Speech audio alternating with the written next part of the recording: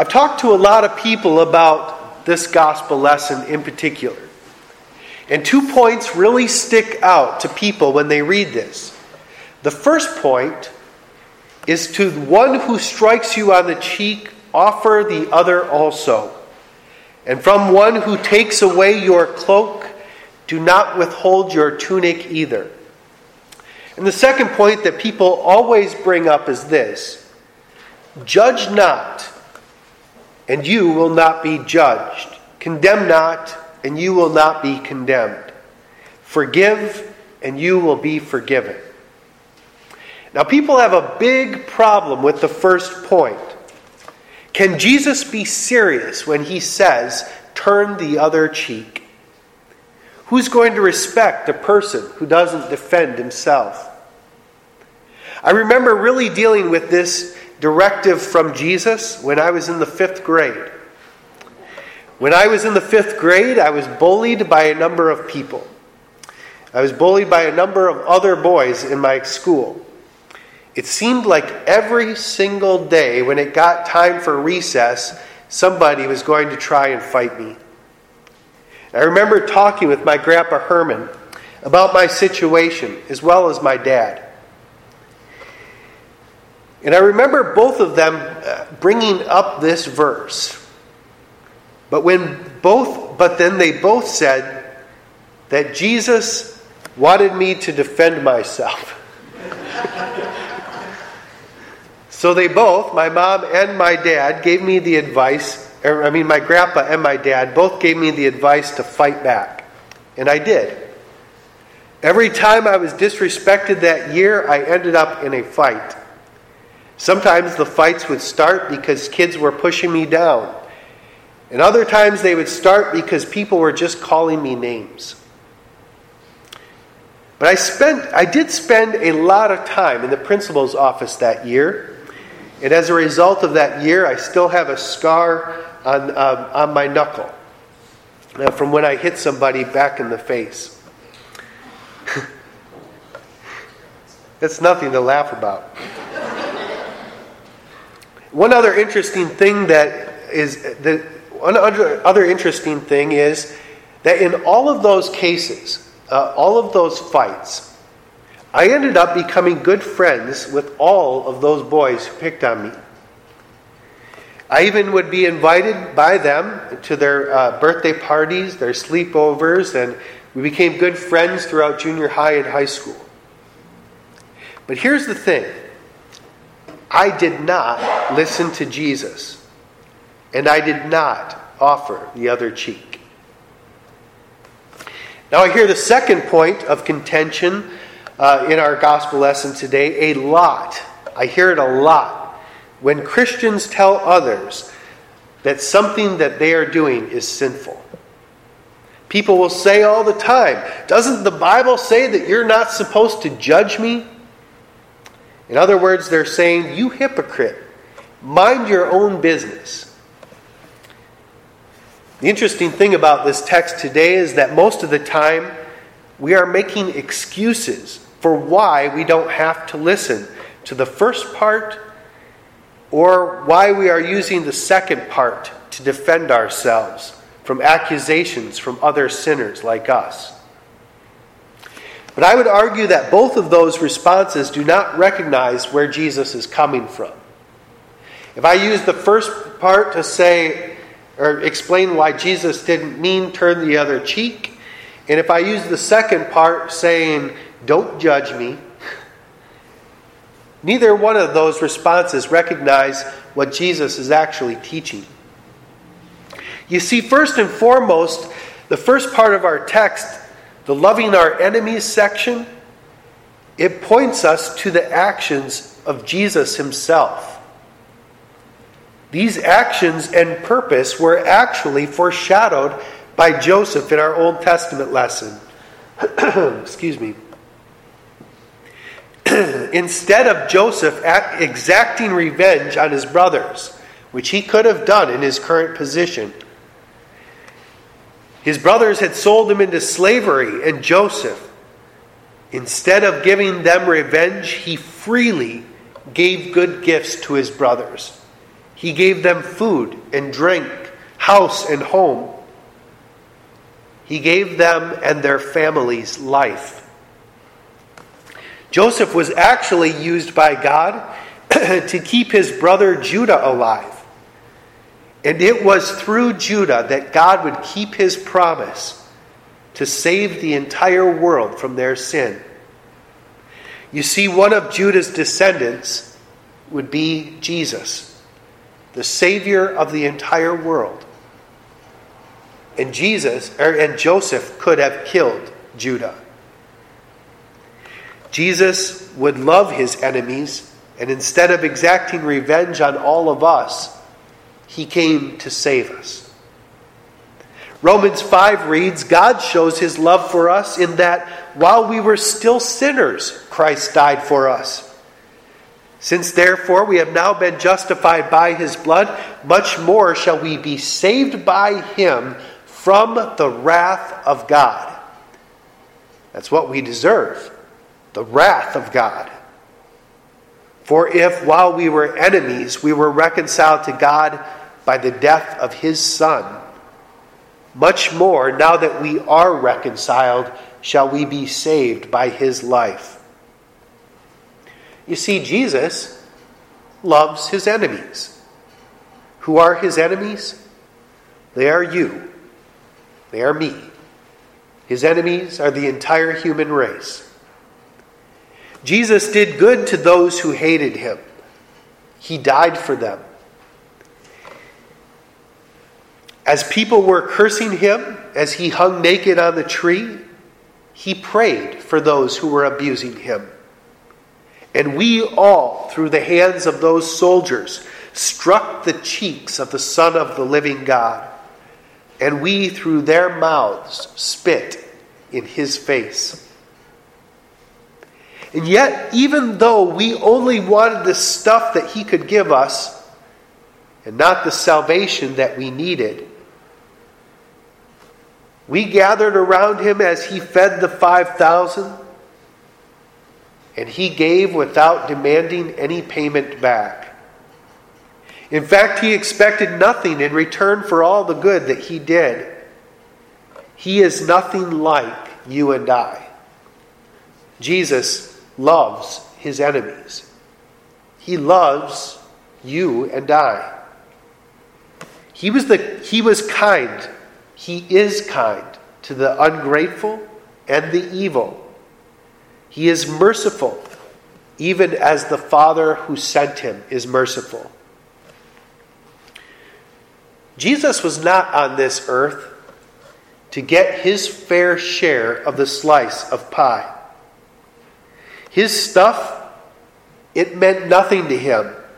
He was there out of love for his enemies, to save them and reconcile himself to them. He didn't want to fight. He doesn't want to fight you or get revenge on you. He wanted peace with you. Peace that would come by his death on the cross. He could have fought back. He could have. And he would have been justified in his fighting back. But he understood that he came from the Father and was returning to him. This visit on earth, it was only to love and forgive and rescue anyone who would be loved. Anyone who would receive forgiveness. Anyone who would not fight his rescue operation. And you, here this morning, have been a recipient of his love for his enemies. You have been washed by the very one that you sinned against. So now why are you here? You are here to love your enemies, so that they will see your good works, and so that they will receive the love that Jesus has for them.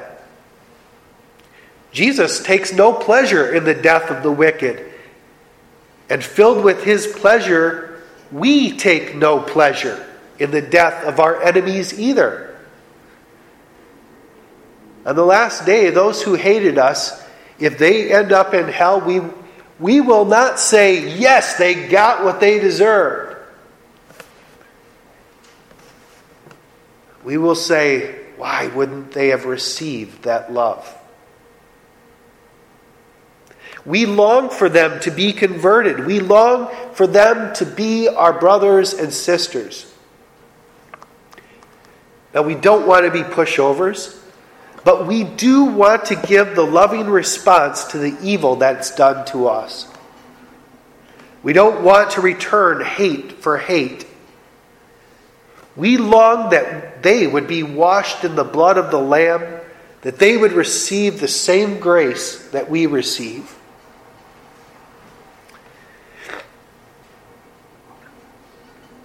In some cases, this means refusing to be hit back. In some cases, this means refusing to hit back. In some cases, that means following through on a punishment. In some cases, that means leaving the one who is abusive.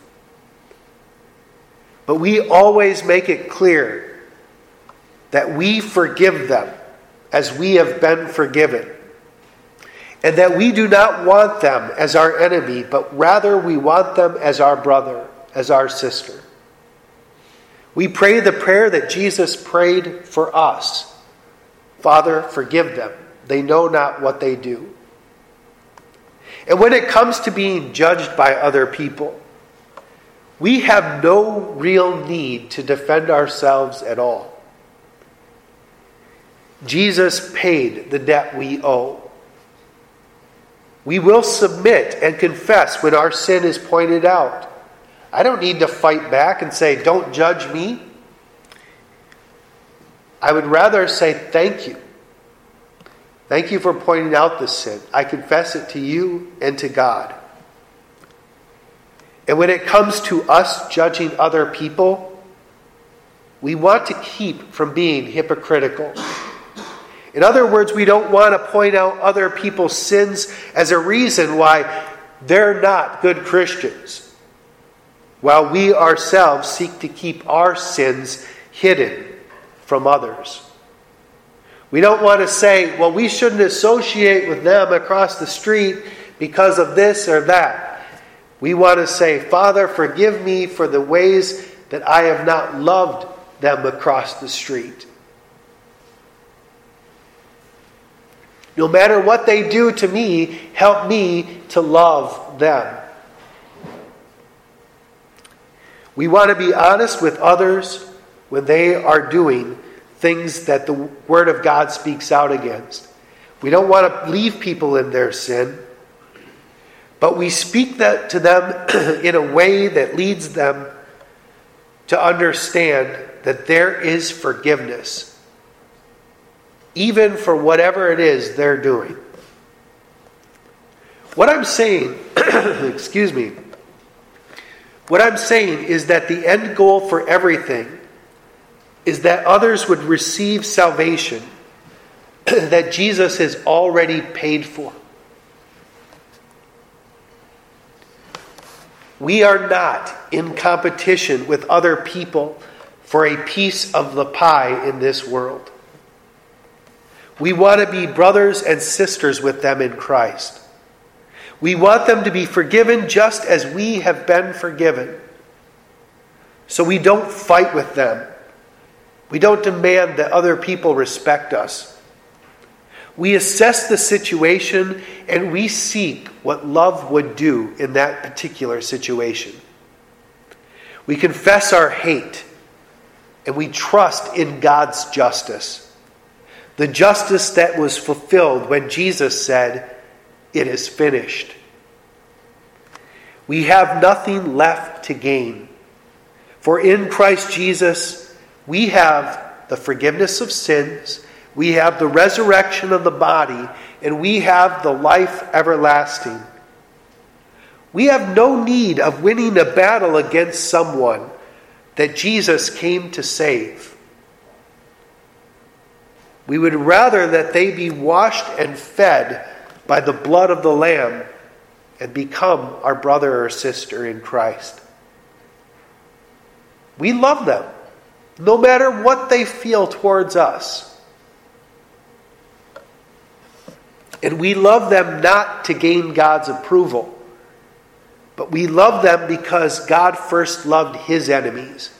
In other words, we're not saying, Lord, see how much I'm loving this person that's so terrible and awful that you should really smite someday. No, we say, Jesus, forgive them. They don't know what they're doing. They're acting this way because they don't understand the gospel. They don't understand that you have come to save them. Please convert them. He loves and continues to love us.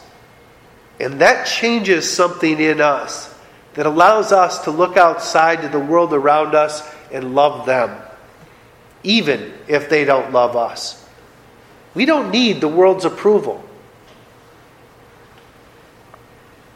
We had someone say, I baptize you into the name of the Father, the Son, and the Holy Spirit. We've had someone say, you are all sons of God through faith. For as many of you who were baptized into Christ have put on Christ. You are children of God. We don't need the world's approval. We have approval from the one who created the whole world. So I guess the question that you may be wondering, what would I tell my son or daughter if they were being bullied? It's hard to say. I may say that they should fight and defend themselves. Why? I love my children. I don't want them to get hurt. But even if I did give the advice, I would have my kids and I pray for the people that were hurting them. I would have us all pray that those enemies would come to know Jesus, that they would come to know his love for them. And I would pray that those enemies would become my children's brothers and sisters in Christ, at the most, or friends like I had in 5th grade at the least. If I encouraged my kids to defend themselves, it would only be to stop their harm. I would not encourage revenge. I would not encourage, they gave you this, you give them double. I would not do that. In everything, I would encourage love, even for their enemies, because that is what Jesus is encouraging in this gospel. He wants us to be a light that reflects the light of love that he gives to us. We don't need to gain anything from the punishment of our enemies, because we have already gained everything because of the punishment of Jesus. His punishment was our punishment on the cross. You see, when we love our enemies, we are not earning anything from God. It rather shows that we have already received all that God has to give. We have received his love for us that is known in his Son. And now may the peace that surpasses all understanding guard your hearts and minds in Christ Jesus until he returns for you. Amen.